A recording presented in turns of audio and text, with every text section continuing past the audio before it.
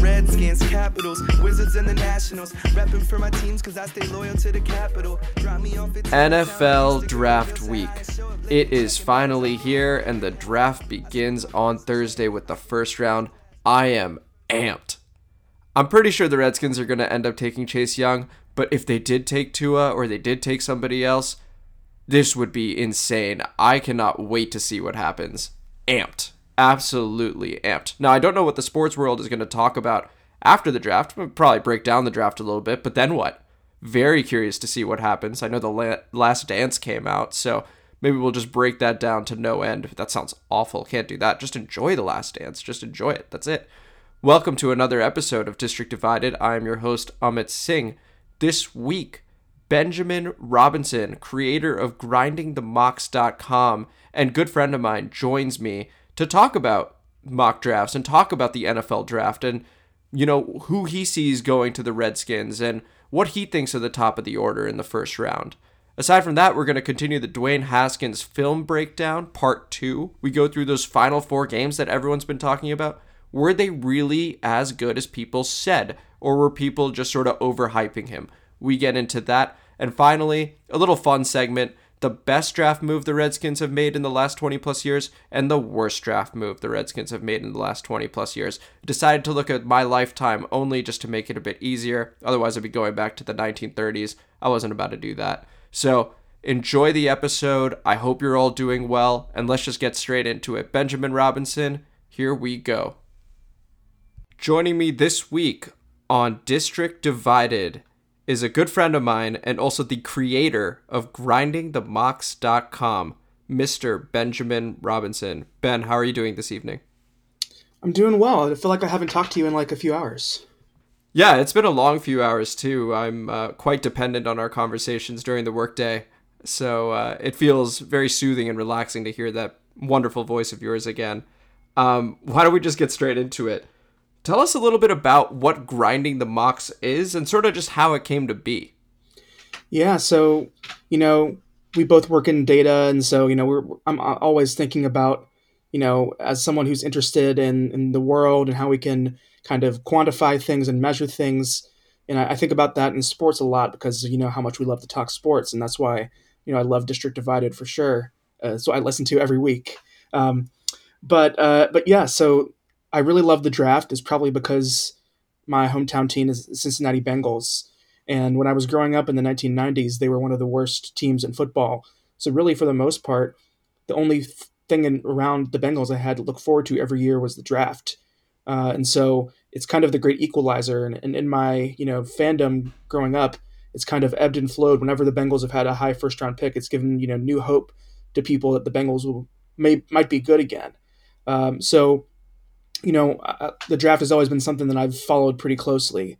And when I was in college, me and a good friend, when I went to college in Pittsburgh, so my best friend from college, or one of my best friends, was a Steelers fan.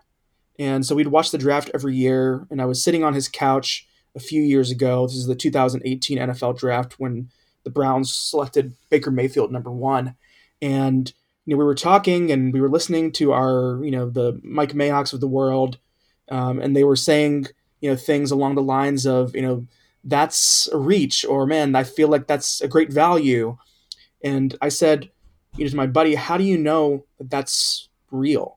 How do you know that that's actually a value pick? You know, there's probably some conventional wisdom there that's right. I don't deny that these are smart people who know their business, but how do I square about thinking about what a draft reach or a draft value is?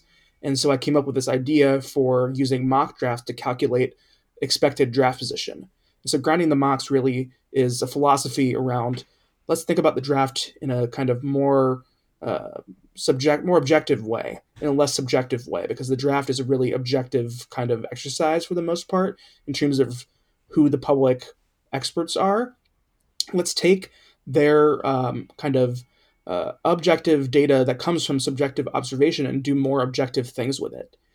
So that's where grinding the mocks comes from. So basically, every year I aggregate, thousands of mock drafts, and I come up with for each player a metric that I call expected draft position, and it gives us a sense of where a player will go in the draft. And when we look at kind of post draft, we look at the actual draft position, and we look at expected draft position. They're actually, it's not surprising that they're pretty correlated, but when you look at the variation in actual draft position, so how much actual draft position goes up and down, how much of it can be explained by what's expected, it turns out that 80% of actual draft position, the variance in that can be explained by expected draft position. So it's actually a very powerful metric, this very basic measure of sort of the average expectation of where we think a player will go in the draft. So it gives us kind of a more evidence-based way of saying, hey, this player, based on all these things about him, where do we think he'll go in the draft? And it gives us a sense of, we know that players can go between picks. There's they can go between the first round and the second round, or the second round and the third round. This gives us a little bit of a more quantitative way of saying what that is. So that's all it is. It's just, let's take the mock drafts, let's do some data stuff with them, and then let's play with the data, because that's what makes it fun. That's absolutely incredible. And how many mock drafts would you say you've collected this year, for example?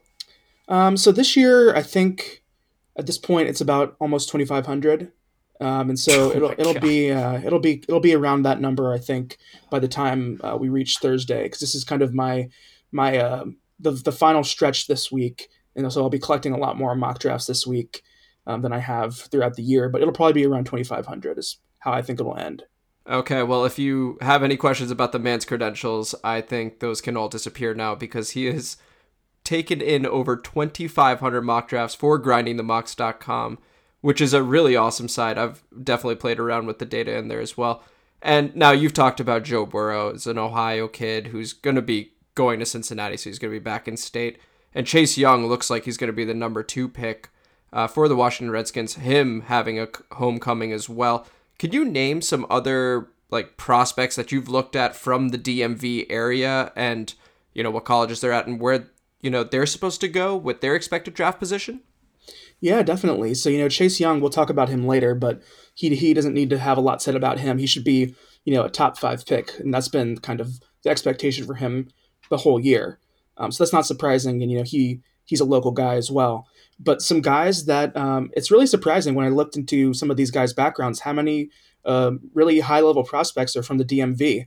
When we normally think of the powerhouse parts of the country that produce really great football players, we think of Florida, we think of Texas, California, the Southeast, like Georgia, Alabama, North Carolina, but DC and Maryland and Virginia have a lot to say. And so I have 4 guys that I think potentially could go pretty high in the first 2 rounds. So, number 1 guy kind of after Chase Young is Javon Kinlaw, defensive tackle from South Carolina. And so, when I first looked him up, it said South Carolina. So I thought he must be from South Carolina. But it turns out that he grew up here in DC. And he actually is one of the most inspiring stories of a player in this entire draft. His mom, he lived in Northeast DC, which is kind of where I am. He probably lived a little bit further east than me. But, he was homeless for quite a bit, because at one point his mom moved to PG County for a job, and her situation fell through, and he was homeless. So he's got a very inspirational story. He should be drafted in the middle of the first round. Defensive tackle from South Carolina. Very, very strong draft process this offseason. Very excited for him. Number 2 is a last name that should be something that people who follow DC sports should remember, is Diggs. So the younger brother of Stefon Diggs, Trayvon Diggs, out of the Avalon School in Gaithersburg, and a cornerback from Alabama. So he's like I said, the younger brother of Stefon Diggs, who started at Maryland and played for the Vikings before he was traded for draft picks this offseason to the Buffalo Bills. One of the best wide receivers in the NFL. His younger brother will get drafted higher than him. He should be like a late first round, potentially early second round pick. And then a couple more guys. Yetur Gross-Matos, defensive end from Penn State, from Chancellor High School in Spotsylvania. So kind of on the very edge of the DMV, but I still think it counts, because you can take that metro all the way to Spotsylvania, Fredericksburg.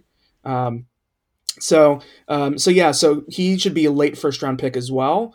And then one other guy from the St. John's School here in DC, Alabama outside linebacker Terrell Lewis, who I think will be kind of probably a mid second round pick. So that's like four guys and Chase Young. That's pretty incredible. I think it just speaks to how good the quality of player is here in DC. And there should be quite a few guys from local universities like Maryland and UVA, and well, I guess for fans of folks in the area from Maryland, UVA, and Virginia Tech, they should all have guys that get drafted out of there as well. But those four guys and then Chase Young, a very strong contingent up there with any of the other areas in the country in terms of high level prospects. Man, that's really cool because, like you said, Florida, Texas, California, we're used to seeing high level prospects, come from those states and go all over the country. And, you look at the SEC, for example, or even, the Pac-12 at times. And it's cool to see DC or the DMV area as a whole start to represent more, which means if you go to high school games, if you're into that, then you might actually be seeing pro players playing well ahead of their time. So really cool to see. Now let's key in on the team here in the district, which is the Washington Redskins.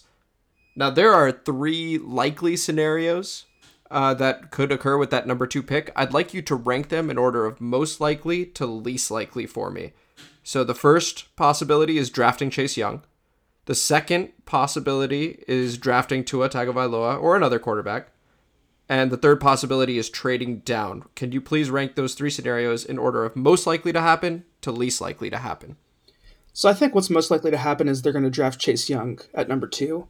It's not what I think is the optimal scenario, but I think that's what's most likely to happen. I don't think there's been any reporting that says that I think they fielded calls. So the number 2 likely thing that they'll do, I think, is trade down. And then number 3 is select Tua. So I think that there's something to be had in Dwayne Haskins. It's not like a Josh Rosen situation from last year where he was demonstrably really awful in his rookie year. And the Cardinals were like, well, Kyler Murray's right there. We're selecting number 1. Let's draft a quarterback because that's the best player that we can get. I don't think that the situation with Dwayne Haskins was that bad last year. Obviously, rookies usually don't do well. And, I can understand why Jay Gruden was kind of upset because he got fired very early on into the season trying to keep his job. But yeah, so I think it's going to go Chase Young because I don't think I've heard as much in the media about Washington being involved with trade down or even with Tua. I think that'd be a bigger surprise. Trading down would be really interesting, and that's what I think is the best move, just because they're so bad on offense and they're so bad on defense, and they also just need picks. They traded away their second round pick last year to trade back into the first round with the Indianapolis Colts to select defensive end Montez Sweat from Mississippi State. And that second round pick is pick 34, which is basically a first round pick. So it's a very shrewd move by the Colts. And so when you have as many problem areas on offense and defense as Washington does, I think it would behoove them to trade down to get more picks, especially in the second and third rounds. And so the number 2 pick is a very valuable pick, and I'm sure we're going to talk about if they were going to trade down, what they would get.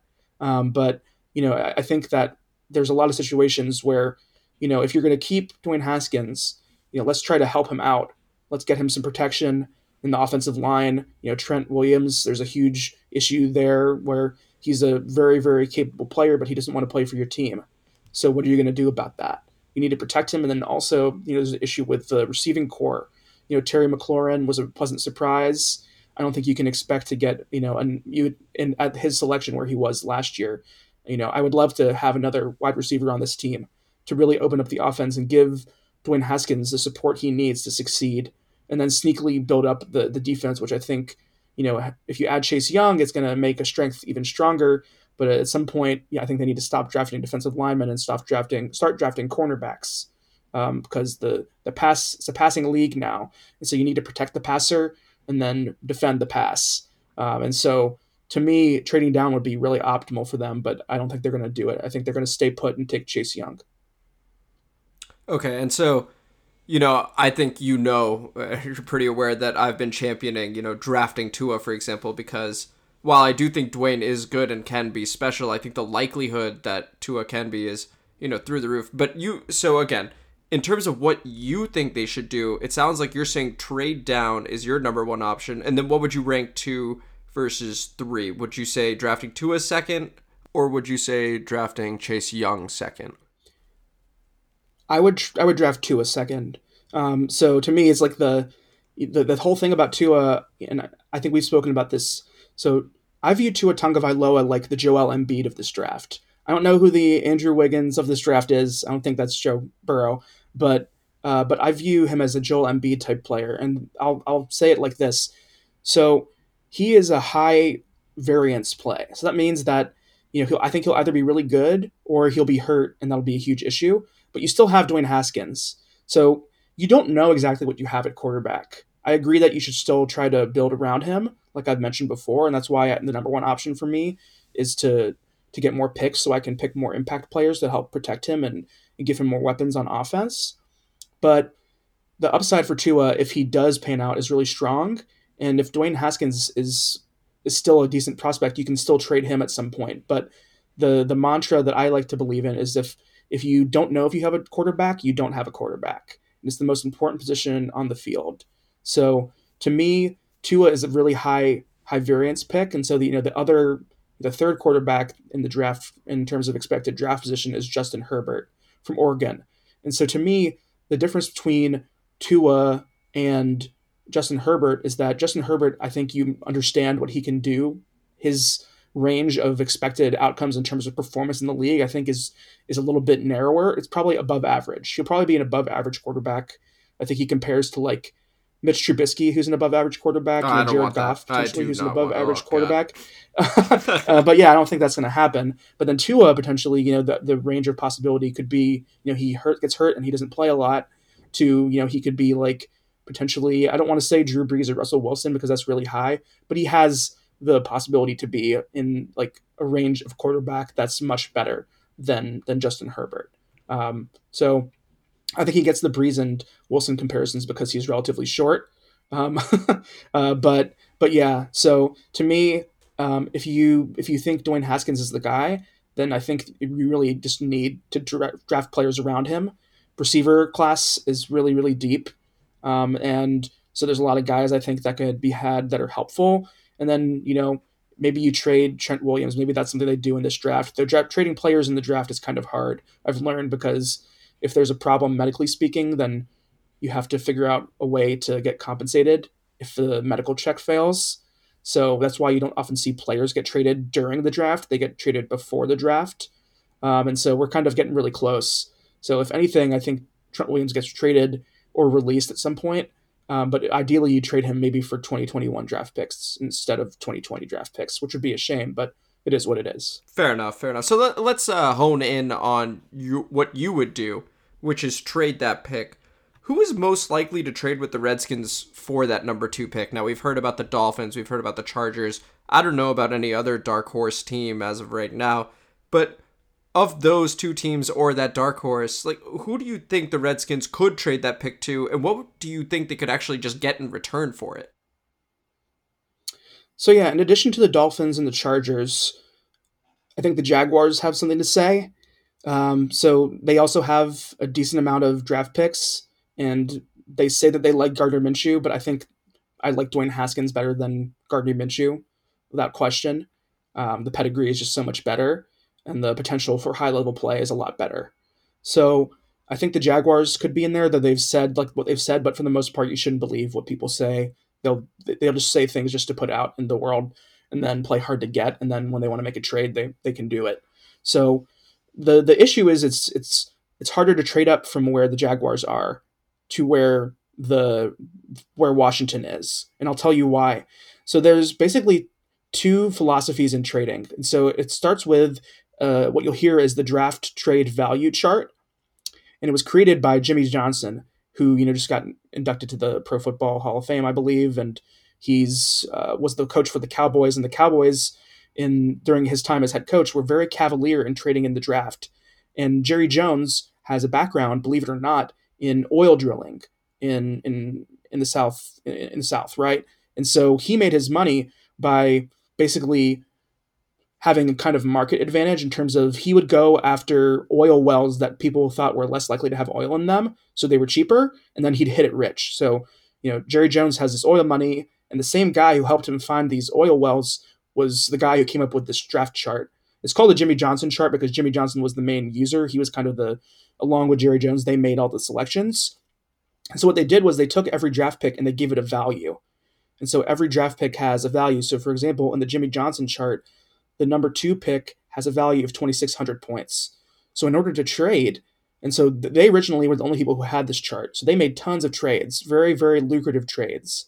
And so in some ways, this chart is a little outdated, but it's still being used around the league. So 2,600 points for the number 2 pick.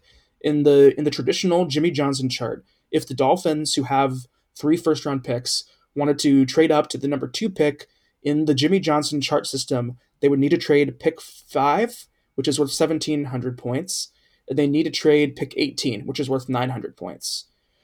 So it's honestly, I think that's a bit outdated. I think that if the Redskins were going to make a trade for that selection, I think people would be disappointed. I think that, also, honestly, I think they probably want more picks, and maybe they would add in some second round picks. So there are other ways of thinking about draft trade value charts. So there's a guy named Chase Stewart who created his own system based on kind of more recent trade data and the value of picks. And so he values the number 2 pick at 30.2 points on his scale. And so if we were to make the trade for this 5 and 18 pick that the Dolphins have, they also have pick 26, then that would equal, I'm doing like really quick math here, it would be equal 30.5 points. So it's still, that's the kind of haul you would have to expect from the Dolphins, 5 and 18. So if you're comfortable with getting 5 and 18, which I think is actually, it's not bad. But to me, I'd want some more second round picks. So the Chargers, for example, to make that kind of move, it would be pick 6 and pick 37. And so that would equal around like 32 points, just because of the way that the math works. So, either way, getting 5 and 18 for number 2 is actually a really good value. But yeah, so the draft trade chart, those are the things that teams use. And so the Jimmy Johnson chart is the most classic one. And so 5 plus 18 equals 2. And that may seem a little antithetical to people, but that's what the research does. And that's what it says. And that's what a lot of teams use. They use that chart. Cool. And so let's say the Redskins did trade down. You've mentioned, okay, so if it's with the Dolphins, I assume that they would probably take Jeff Okudah, because then I would assume the Lions would take Chase Young, and it sounds like the Giants are leaning Isaiah Simmons right now. Now, if they traded to the Chargers, for example, that's pick 6. Let's say Okudah goes 5.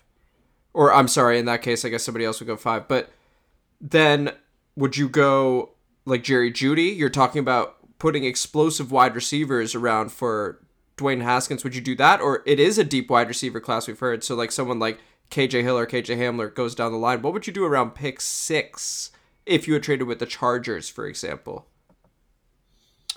So to me, if you're trading to 6, I think there's a decent chance that Isaiah Simmons is there. Oh, okay. So I think he's really great.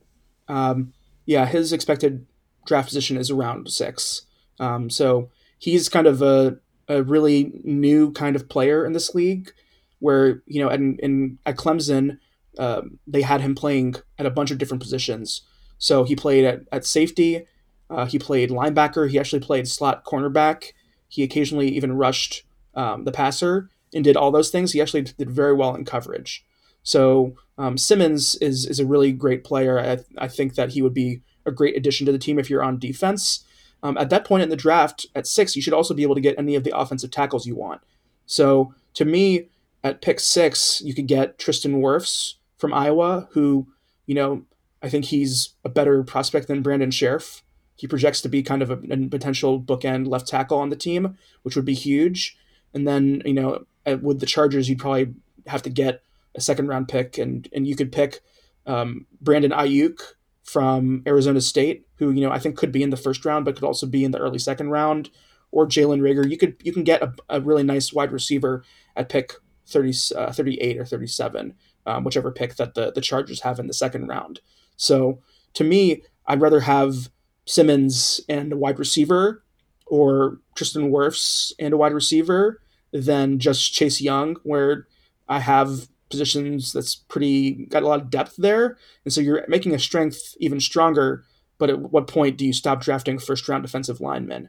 When you have Deron Payne, you have Jonathan Allen on the final year of a deal, you have Ryan Kerrigan, you have Matt Ioannidis, like you have guys. And Montez Sweat can also rush, and he actually had a pretty good Montez Sweat year. Yeah. And that's a good point. Like, when do you stop? So it is a very tricky question. I think Chase Young, being from the area, has a certain pull to it as well. Being teammates with Dwayne Haskins also has a certain pull to it. So it's a very interesting and sort of unique situation that the Redskins are in. I can understand. And I understand where you're coming from with the trade down idea. Out of curiosity, you said Isaiah Simmons at 6. In that scenario, who would the Giants be taking it for? I think it's one of the offensive tackles. So David Gettleman, the general manager of the New York Giants, has never traded down in a draft, like at any point ever that he's done, whether it was when it was with the Panthers or with the Giants. He's traded up, but he's never traded down. So if he traded down, it would kind of be a departure from the norm for him. So, any of the offensive tackles, or Isaiah Simmons could be the pick there as well. Right. But in this situation, if I think he isn't, then, Tristan Wirfs, Jedrick Wills, Mekhi Becton, and Andrew Thomas. So Jedrick Wills from Alabama, Tristan Wirfs, who I said before, from Iowa, Mekhi Becton from Louisville, and Andrew Thomas from Georgia. Those are the top 4 offensive tackles, and I project them to be, top 15 picks in this draft. The offensive tackle position and the wide receiver position, that could make up like half the first round potentially. Wow. Of players. It probably won't be that much, but it could be, I think it could be like 13 offensive tackles and wide receivers taken in the first round, and I wouldn't be surprised. So it would be quite a scene, but that's where the strength in this draft class is, offensive tackle and wide receiver. Fair enough. Well, yeah, I mean, then in that case, it would make a lot of sense to trade down. I guess I'm sort of the belief that when you can get a surefire talent, I think it's very hard to find what we'll call maybe presidential talents instead of generational. I think that's an overused term. Presidential being like once every 4 years or so. We had Myles Garrett a little while back. Now we have Chase Young. When you can get a guy like that seems very surefire, that seems like he could be a perennial Pro Bowler, you do that because the rest of it seems to be a little bit more of a crapshoot. Or if you can get that superstar potential quarterback, you roll the dice in Tua. But I understand what you're saying with the trade down. Now, last week, we had a guest, Kadeen Wiggins, who, diehard Skins fan, knows his stuff. He highlighted 5 different players. Now, there is Tyler Biadasz, and this is for the later rounds, might I add, for the Redskins. Tyler Biadasz, who's a center from Wisconsin. Ben Bart, well, I guess you know all this. Ben Barch, guard from St. John's in Minnesota. Davion Taylor, linebacker. Ashton Davis, safety, Cal. And Van Jefferson, wide receiver. Where in your data are those 5 players going, if you know? So I don't say that I know, but because the whole thing with the mock drafts is that it's all based on public information. So there's a lot of information that we're not privy to around medicals, around character stuff. Some of that stuff comes out, some of it doesn't. And also it could be that teams or the mock drafts have a very different idea of player evaluation than teams do. So let's do a quick rundown of the Redskins picks. So they have pick number 2 in the first round. They have pick 66, which is in the third round. They lost that second round pick in the trade last year. They have 2 picks in the fourth round, 108 and 142. They have a pick in the fifth round and then 2 seventh round picks. So when I say that they don't have a lot of picks in this draft in the upper range, it's just really true. You really don't hit on players in the fourth round and after that much. So that's a big issue. So in terms of the guys that that Kadeem brought up, the first one was Tyler Biadasz. So Tyler Biadasz, it's a real interesting story because at the beginning of the season, I think he was thought of as a first round pick. And I think he might have been hurt this year. And then also his play kind of wasn't as strong. I kind of thought he would have come out last year and he might have been the first offensive lineman taken. So it's sort of a situation where he probably should have gone last year because right now I have his expected draft position kind of in the third round, anywhere between, around 75. So that's kind of like so to be honest, he should be available at the Redskins third round pick because, they have that. They don't have that second round pick. So he's available. I think it'd be at the kind of top of his range, but he'll be there. In terms of Ben Barch from St. John's, so we didn't know anything about him, and then he showed up at the Senior Bowl and he did really well. So normally you would expect this guy to be like more undrafted or very, very late rounds, but I also have him somewhere in the third round. So the problem is because Washington has, those picks at 104 and 142, I don't think that Ben Barch will be there. I think that it'll be in the third round. And so 106 is the last pick in the third round. And so if they were to draft Ben Barch, if they wanted him that badly, they'd have to draft him at 66, which I think is a little bit of a reach in terms of his talent, which is why you want to get more picks. So if you had more picks, I would say, hey, like, let's throw a dart at a guy. He's a good player. He has some opportunities to. We'll see how he plays with pros, but he played really well at the Senior Bowl. So then you mentioned Davion Taylor, linebacker from Colorado. He's a guy who I think will be available in the fifth round. I have his expected draft position at 174. He's a really interesting story as well. His parents are Seventh-day Adventists, and so he actually didn't play high school football at all. He played on a team, but he never played in a game. And so when he became 18, they told him he can make his own decisions. And this is like another really interesting story, but he went to a junior college and then ended up at Colorado, and so he really hasn't played a lot of football. He played at the Senior Bowl as well and caught some people's eyes, but the main thing about him was he ran really well at the combine. And so that helps because the NFL values speed and athleticism at linebacker quite a bit more than you're running downhill, stopping the run type of linebacker. So he'd probably be available at their fifth round pick, which is 148. Then you mentioned Ashton Davis from Cal, and so he's another guy. So those are, I think all these guys actually played at the Senior Bowl, to be totally honest, now that I think about it. So Ashton Davis, safety from Cal, I think that he was thought of as a second round pick, but now he's more of a third round pick. I think there's some other safeties who also played at the Senior Bowl who kind of overshadowed him. So I have his expected draft position as 68. So that is a third round. So once again, those are three guys who I think if you wanted to take them, you'd have to take them at 66. And this is the problem where when you have so few draft picks, if you like a guy, there's such a huge weight between when you pick at 66 and then when you pick at 104 that if there's a guy you really want, you might have to trade up and sacrifice future draft capital, but you don't want to do that. So to me, that's why trading down is so helpful. If you can accrue picks in the second round, you can fill some of these spots on your team. And that's the thing about Chase Young. We know he's going to be good. He's also at a less valuable, like, premier position. So people think of defensive end as a very premier position, but that's just because they watch football on television and that's all you can see. It turns out that cornerback is actually a really valuable position as well.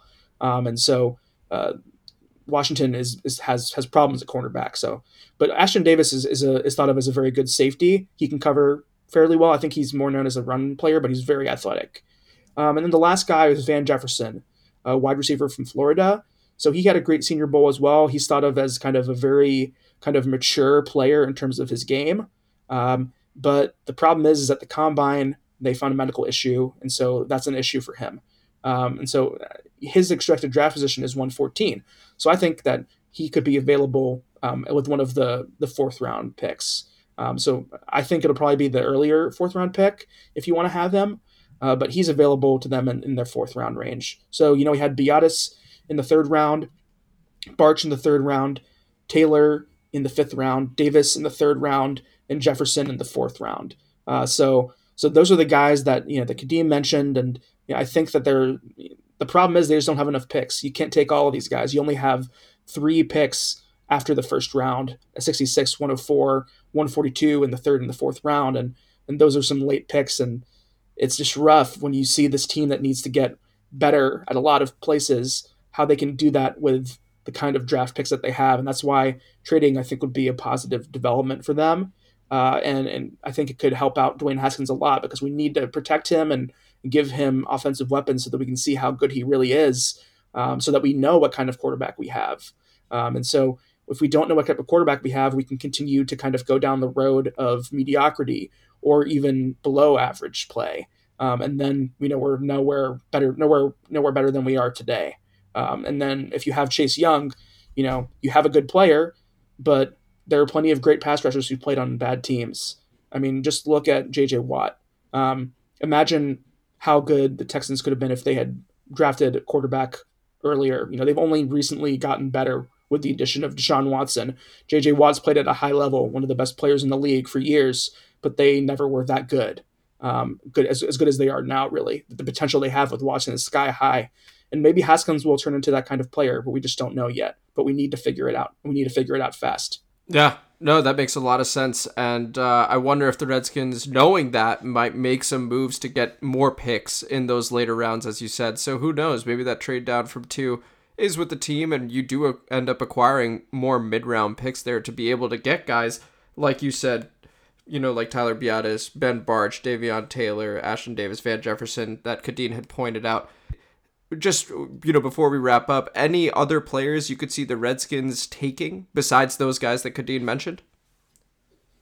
Not off the top of my head. I'm not really as strong about saying this player fits what a certain team does, but I'll tell you what we know about the Redskins from last season. So there's a metric called Pythagorean wins, and it just looks at kind of the high-level statistics, and it says how many wins based off of teams that have had this type of statistical profile, how many wins should they have? And the Redskins' actual win total versus their Pythagorean win total were pretty much the same, around 3 games. So they are what we thought they were. They're bad in a lot of areas. So, to me, Dwayne Haskins represents the future of the team. And so, like I said, to me, the more players that you can build around him, the better. And that's why I'm an advocate of trading down as much as they can here, because there's a new regime in town. It's sort of the same regime, right? Because Dan Snyder is still there, but you need to do more to help Dwayne Haskins.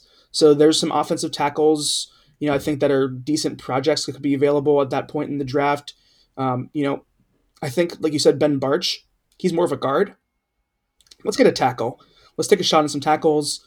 I said wide receiver is really high. I think that there could be an impact wide receiver available in the 3rd round, like Chase, not a Chase Claypool, but Gabriel Davis I really like from Central Florida. I think he could be really good. And to me, like 3rd round wide receiver, that's kind of the end of where you can get really good wide receivers, I think, or at least guys that could be good because of how good this wide receiver class is. So I say, check out Gabriel Davis. I like him quite a bit. In terms of offensive tackle, at that spot as well, Lucas Niang from Texas Christian could be a guy that's available in the 3rd round. I think that he has a shot on being pretty good. Prince Tega Winogo, I think he could go in the top 100 as well from Auburn. So, I said Gabriel Davis, I said Prince Tega Winogo and Lucas Niang if you're looking for offensive tackles.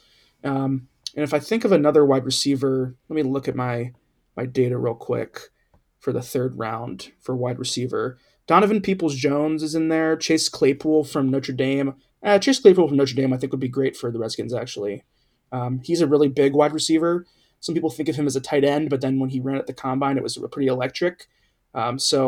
Chase Claypool, Gabriel Davis, I'm a big fan of both of them. And then, like I said, Lucas Niang, Prince Tega Winogo, respectively. I think those guys could all be really good 3rd round selections to add more to help Dwayne Haskins in any number of ways. Well, you talk about 3rd round wide receivers helping out Dwayne Haskins, and Skins fans need to look no further than last year when they drafted scary Terry McLaurin in the 3rd round. So I think they know all about value in the 3rd round at the wide receiver position. Ben Robinson, this has been fantastic. Thank you so much for your time. The floor is yours. How can we find you? Where can we interact with you? So I definitely recommend checking out grindingthemocks.com. So that's where you can see a lot of this information. And if you really are interested in what I have to say about the draft, you can find me on Twitter at BENJ_Robinson.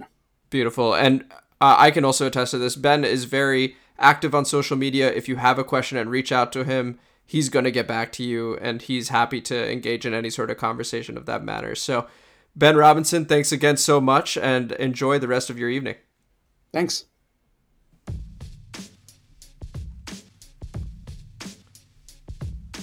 Dwayne Haskins Film Breakdown, Part 2. Let's recap the grades from last week first.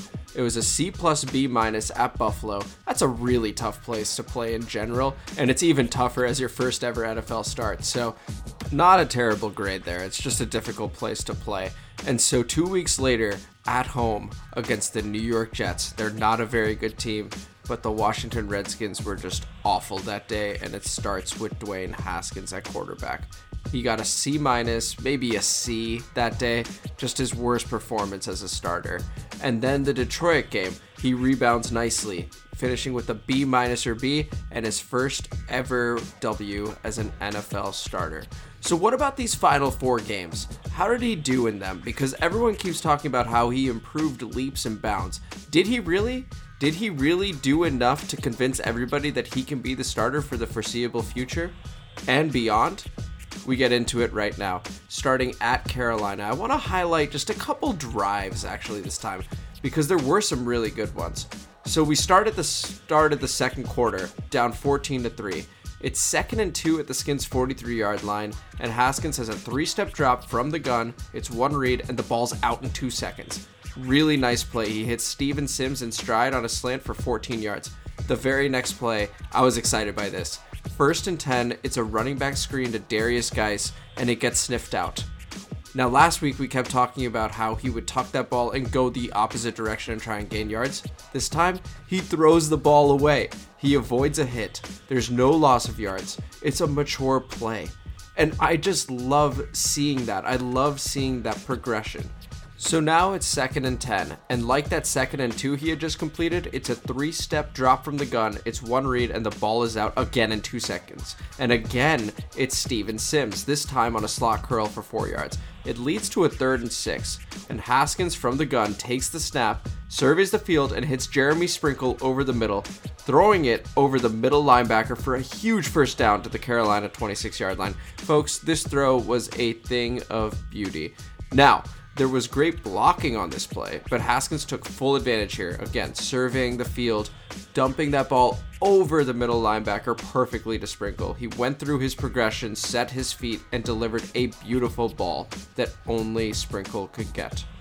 Now, the drive ended in a field goal after a couple incompletions and a 3rd down scramble, but overall, very good plays from Haskins to lead them down the field on this drive to score and cut Carolina's lead down to 8, 14-6. Positive drive number 2 comes with under a minute to play in the first half, down 2 this time. A Fabian Moreau interception led to a Darius Geis 1-yard touchdown run earlier to make the score 14-12. So, 51 seconds left. There were 3 straight plays where Haskins made fantastic throws. Play number 1, 2nd and 2, something about that. 2nd and 2 at the Skins 41, and something about Steven Sims.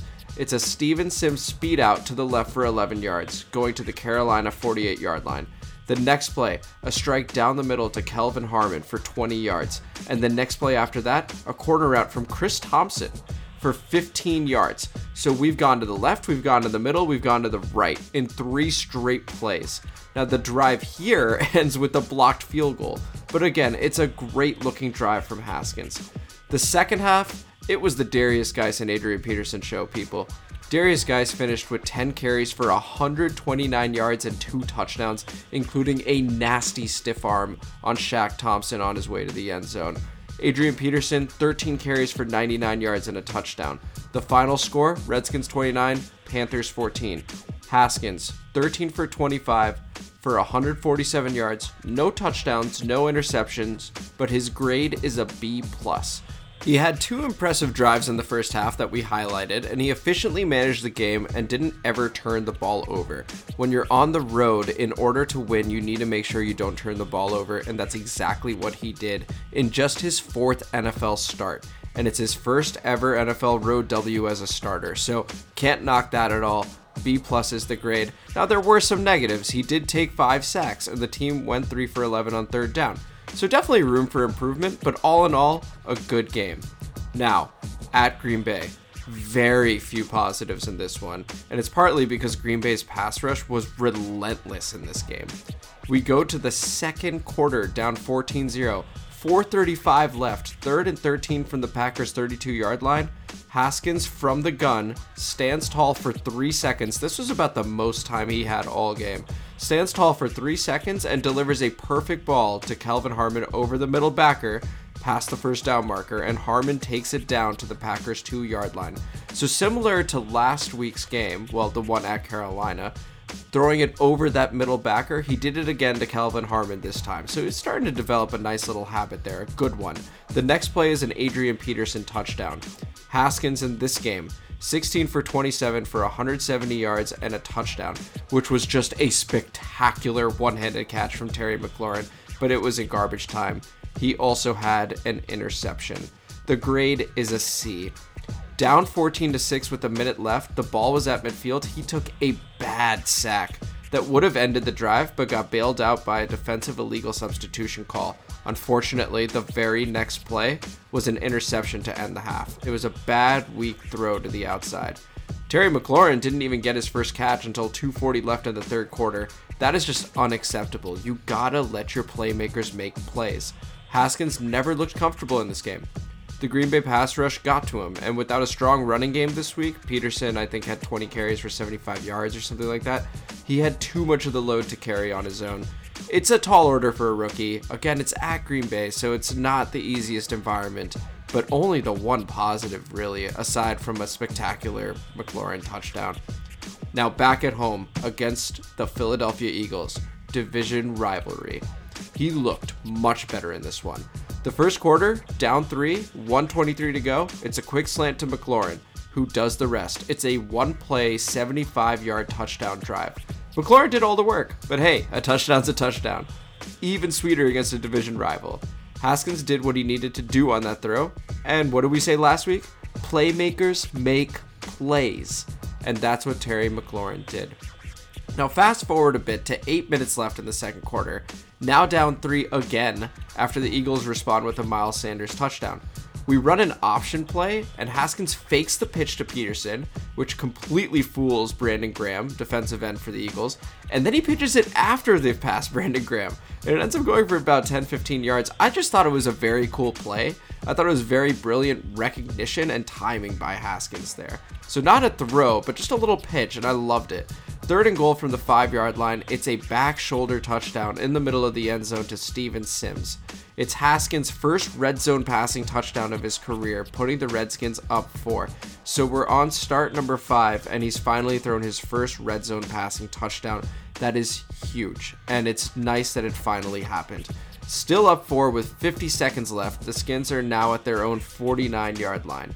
Haskins keeps backpedaling and throws off his back foot to a wide open Steven Sims, and there just isn't enough juice on it. This is the kind of play that can change a game. You need to make that throw. You need to be able to step into it, take a hit if you need to, and complete the pass, because when you're up 4 with 50 seconds left against a desperate Eagles team, you gotta find a way to extend that lead before the half, and that just did not happen. So now we're gonna fast forward to the end of the third quarter. There's a minute to go. 3rd and 1 from the Eagles' 37-yard line. It's another option play, which Haskins fakes again. He keeps it this time and gets down to the Eagles' 13-yard line for a gain of 24. And the drive ends in a 9-yard Adrian Peterson touchdown run, putting the Skins up 4 near the start of the fourth quarter. Now, Haskins leads a couple more field goal drives, but the Skins ultimately fall to a Greg Ward Jr. touchdown with under 30 seconds left. And on the final play of the game, the Eagles score another touchdown. Haskins was in desperation mode and ends up losing a fumble that the Eagles returned for a touchdown. So the final score is 37-27. Eagles, Haskins 19 of 28 for 261 yards and 2 touchdowns and 3 carries for 26 yards and that lost fumble on the last play of the game. The grade here is a B+. 3 of his incompletions were drops, so that 19 for 28 could have been 22 for 28. And he was very accurate throughout the afternoon. He only took 1 sack, so another positive there. And he kept them in the game, and the Eagles made 1 more play than the Skins did. And that's just the truth of it. Dwayne played very, very well in this game. He had a very strong start to it, a strong middle, and it just, again, if he had made that game-changing play, that throw to Steven Sims, instead of being on his back foot, who knows? This could have been a dub. It was a solid game, and it would have been an A- or an A with a win. The final game. The New York Giants. He only played a half, unfortunately. but it was near perfect. Opening drive, down 7 already. First and second down, get nothing from that running game that he's used to getting. So it's 3rd and 10. He hits Steven Sims. My goodness, Steven Sims for a first down on an out route. Now it's 2nd and 9. Again, nothing on 1st and 10 on the Redskins' 49-yard line. It's a play-action pass over the middle to Terry McLaurin, who takes it down to the Giants' 17-yard line. 3rd and 3 from the Giants' 10 now. This is beautiful. Haskins from the gun drops back, and the pocket begins collapsing on his right side. So what does he do? He steps up, he rolls to his left, and he delivers a perfect ball to that man again, Steven Sims, for the 10-yard touchdown. It was brilliant improvisation. His eyes were always downfield, even as he was rolling to his left. And you can't do it any better than Haskins did on this play because the ball placement was perfect too. Now, moving on to the next drive. We're down 7 again. 3rd and 4 from the Skins 31. It's a quick curl to Jeremy Sprinkle for a first down. Probably like 6 or 7 yards on that play. Now it's 2nd and 7 from the Giants 34. Play action pass to Kelvin Harmon down to the Giants 21-yard line. It was a nice throw down the middle. The play action worked beautifully, and Haskins, on his one read, delivered the ball perfectly. After a loss of 2 on first down, Haskins delivers a good high ball to wide receiver Cam Sims. There you go, shout out Cam Sims, for a first down on 2nd and 12, taking the ball down to the Giants' 8-yard line. This ball was indefensible. It was absolutely perfect. Cam Sims is huge. The corner is just way too small. It's a physical matchup nightmare for the corner. Nothing you could do about that, so perfect throw by Haskins. Now 2nd and goal from the 6-yard line. It's a touchdown to Hale Henches on another play-action pass, this time on a quarter route. It's another great ball from Haskins, who is on fire through this point. 2 drives, 2 touchdowns, both red zone actually, so let's fucking go. And the next drive, down 7 again. Haskins throws his first incompletion of the game with 6:35 left in the second quarter. Ball was a bit late to McLaurin. I just wanted to highlight it because his first incompletion of the game came with 6:35 left in the second quarter. That is major progress here from Haskins overall. And the first play of the third quarter, again, I told you he only played half. He technically played 1 extra play because on this one, he gets hurt on a very avoidable sack that ends his game and effectively his season because there was only 1 game remaining after this one. Haskins, 12 of 15 for 133 yards and 2 touchdowns. The grade, an A-. The only reason it isn't an A is because he took that sack. He had those 2 red zone passing touchdowns. Accuracy was on point once again. The decision making was even better than the week before. He showed significant improvement across the board, and it's unfortunate not to see how this game would have played out with him not getting hurt. I genuinely wonder if the Redskins would have won that game. And I gotta add this too, it's a divisional opponent. So whenever you play well against a divisional opponent, it is a bit of a bump up for you. So once again, starting with the Carolina Panthers, the grade there, a B+. Against the Green Bay Packers, the grade there, a C. Not good enough. Against the Eagles, a B+, and a really, really good game, honestly. A- or A if they had gotten the W. And against the Giants, an A-. And honestly, I think it probably would have been an A if he had been able to continue playing. So now the question you might be asking yourself, did Dwayne Haskins do enough to convince me to switch my stance on drafting Tua? Somewhat. I think he was very impressive in those final 4 games, and I think he was actually even more impressive than I was expecting. I'd heard about it, and I decided to watch it again, and he really did get better from an accuracy perspective. That is something that is very important to me in my quarterback play that I want to see, and Haskins showed that at the end. I wonder if it can be consistent.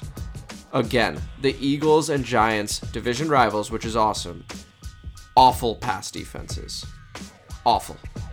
So I can't help but feel that that had something to do with it, but at the same time, is that Haskins' fault? He can only play against what's in front of him, and he did very, very well. Now, the Green Bay game and New York Jets game, those concern me, because in games where you're not going to have your running game, you still got to be able to make plays, and Haskins did not. You know, in those other games, again, at Carolina, Detroit, He has that running game to help him out. The encouraging sign was against the New York Giants. He did not have that running game, and he was doing very, very well. But again, that pass defense was poor. So I'm left in this very sort of confused state where I want to believe in him, but at the same time, when it comes to a guy like Tua who has that elite accuracy, that's sort of like that Drew Brees, Russell Wilson, how can you pass that up if you know that's what he's going to be? And that's the question. Do they feel that Tua is going to be that? It seems like the answer is no.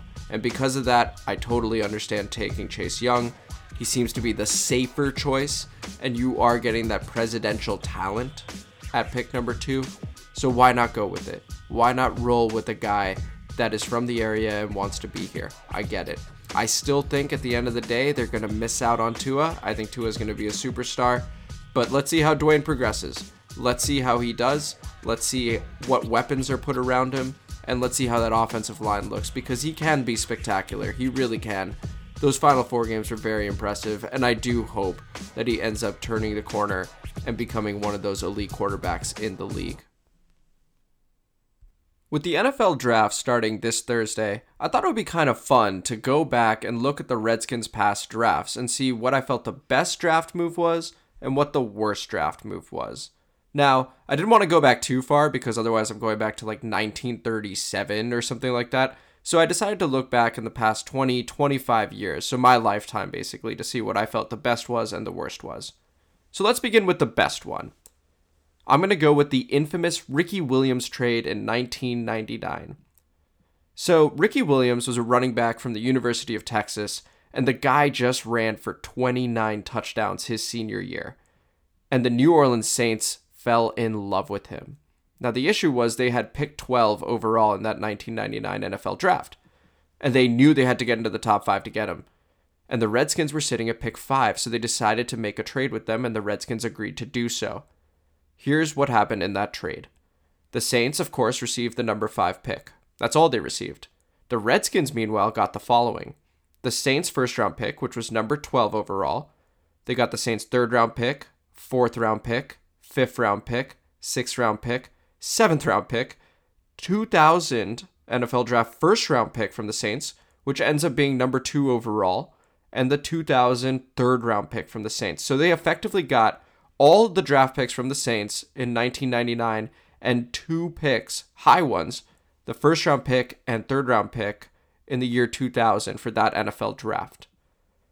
What the Redskins then did was they traded up with Chicago to number 7 overall in the 1999 draft, giving up a number of picks, including the Saints' first-round pick, so that number 12 overall they had received, the Saints' third-round pick, and their own fourth and fifth-round picks.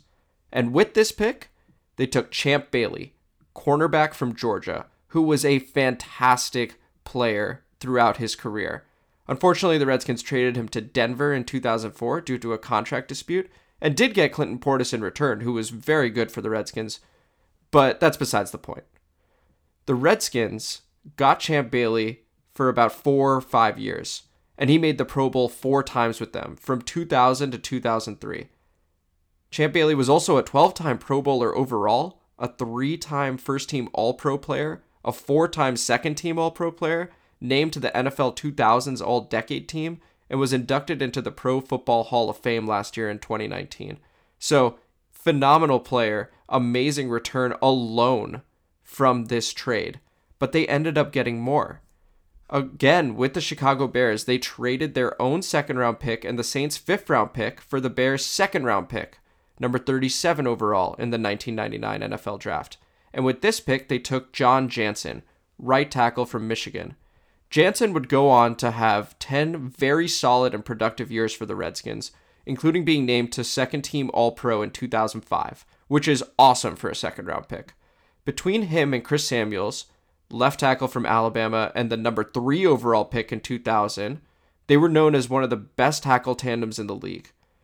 Chris Samuels, who I just mentioned, was a 6-time Pro Bowler for the Redskins and inducted into the Redskins Ring of Fame this past season at halftime against the San Francisco 49ers. So far we've got Champ Bailey, we've got John Jansen. Now I'd mentioned that number 2 overall pick that they received from the Saints in 2000. That ended up being LeVar Arrington, linebacker out of Penn State, and he was awesome for the Redskins. He was a 3-time Pro Bowler, 2-time second-team All-Pro. He was named to the 80 Greatest Redskins, which is the list of the 80 best Redskins players on their 80th anniversary in 2012. And Chris Samuels was also on that list, by the way.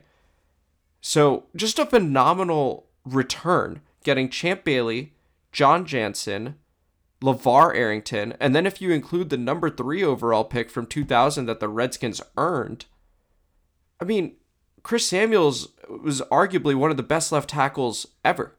He was phenomenal. And between John Jansen and Chris Samuels, they were one of the best tackle tandems in the league. So I'm going to go with that Ricky Williams trade because of the return of Champ Bailey, John Jansen, LeVar Arrington, and when you include Chris Samuels, 4 amazing players for the Skins. Now, honorable mention, Ryan Kerrigan, Trent Williams, and of course, Sean Taylor, who would have been, in my opinion, one of the best safeties, if not the best safety in the NFL, had his life not been cut short. Rest in peace, Sean Taylor. Now, on to the worst draft move. Many people might disagree with me on this one, but I'm going to go to that 2005 NFL draft. The NFL draft is scheduled to begin on April 23rd, and it did. But 4 days before the draft, the Redskins traded up with Denver to get their first-round pick, number 25 overall, and they gave up a 2006 first-round pick, third-round pick, and fourth-round pick, which is quite a bit to give up to move into a draft and a first round where people were questioning the level of talent that exists there in that draft. So, interesting move by the Redskins. And with that pick, they took Jason Campbell, quarterback out of Auburn. Now, it's a bit unfair to call this the worst draft move because Campbell had to deal with revolving offensive coordinators throughout his career with the Redskins. But he never really showed that he could have been elite or excellent. He was good and sometimes only average and sometimes below average. But the real ball buster is that pick 24, the one right before the Redskins, was Aaron Rodgers, quarterback from Cal. I think you guys know that name, and he could have been a Washington Redskin, and he could have been one at pick 9, where the Redskins took a Rodgers. First name was Carlos, though, cornerback out of Auburn as well, so an Auburn draft there. It hurts even more to know that the Redskins had traded into the first round targeting, and it came out later, they were targeting Jason Campbell. So to rate Jason Campbell over Aaron Rodgers, knowing what we know now, hindsight is 2020, Monday morning quarterbacking is a very real thing, but it hurts. And therefore it becomes the worst draft move because at pick 9, if you know that you're looking for a quarterback, why not take the guy that was fighting with Alex Smith to be the number 1 overall pick? I still remember it like it was yesterday. SportsCenter, local news, everyone would cover, is it Alex Smith or is it Aaron Rodgers? Those were the 2 guys being discussed for the number 1 pick. And instead, with pick number 9, you take a corner, Carlos Rodgers, who was fine. But then with pick 25, Jason Campbell, who I guess they wanted, that's just poor evaluation in my opinion looking back. Because Campbell was average, maybe a bit above at times, but also below. But to miss out on Aaron Rodgers, I mean, what could have been for this franchise? They were 1 pick away. An honorable mention for worst draft move has to go to RG3, unfortunately. I'm not going to say it was the worst because of that spectacular 2012 season that he had given us. I mean, that was so much fun. Every single week, you just felt like the guy was going to do something electric. And it ended up leading to being Offensive Rookie of the Year that year. And we won the division against the Dallas Cowboys at home. I was at that game. And it was so fun to be at. And had that injury not happened, who knows? Maybe it could have been our best draft move. Maybe it'd still be quarterback. But it is what it is. These things happen. Let's see how the Redskins fare this time around. And hopefully their next best draft move comes this year.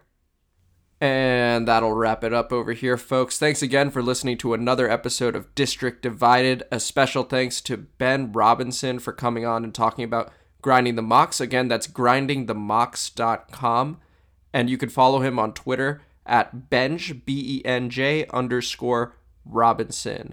He was a fantastic guest, and grindingthemocks.com. Seriously, if you're an NFL nut or anything like that, check it out. See where your favorite player is going. Next week, we are going to be talking about the draft. We're going to break it down a little bit and do whatever else comes to mind. I honestly have no idea. But in the meanwhile, Polypolo, why don't you do your thing and take us away? I spent my whole damn life in the city. Anywhere I go, DC's coming with me. I spent my whole damn life in the city. I can go for broke, but the capital is in me. I spent my whole damn life in the city. Anywhere I go, DC's coming with me.